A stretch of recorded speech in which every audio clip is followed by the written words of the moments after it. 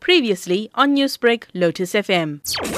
As the Commission of Inquiry immediately got underway after a month-long break, Chairperson of the Commission of Inquiry into State Capture, Deputy Chief Justice Raymond Zondo, made an appeal to the media and the public.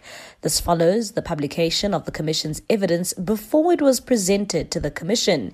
Justice Zondo further told the public hearings that an investigation is since underway to establish how Minister Pravin Gordhan's evidence was leaked last week. No person shall, without the written permission of the chairperson, A, disseminate any document submitted to the Commission by any person in connection with the inquiry, or publish the contents or any portion of the contents of such document.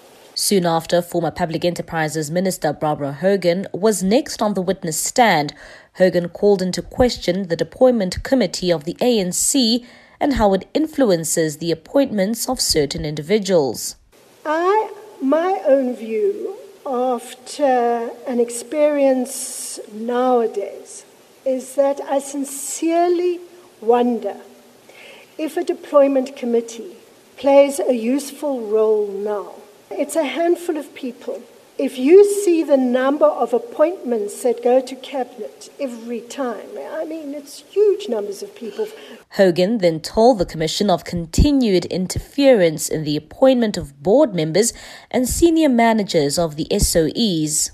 It is important to note that there were 3 damaging processes afoot in my time with regard to SOE-related appointments. There were the very political and public manoeuvrings of certain elements within the ANC and the tripartite alliance to get their way. Former minister then revealed to the Commission how then President Jacob Zuma interfered with the process of appointing the Transnet CEO.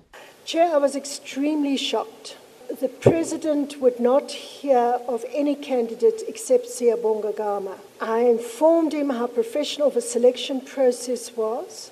I informed him that he was facing some serious misconduct charges, that the board, in terms of the PFMA, was obliged to investigate these charges. It wasn't just going ahead. Hogan is back on the witness stand this morning. Her evidence today is expected to detail the request by the Gupta brothers, where she was asked to cancel the SAA route from Johannesburg to Mumbai in India. Newsbreak, Lotus FM, powered by SABC News.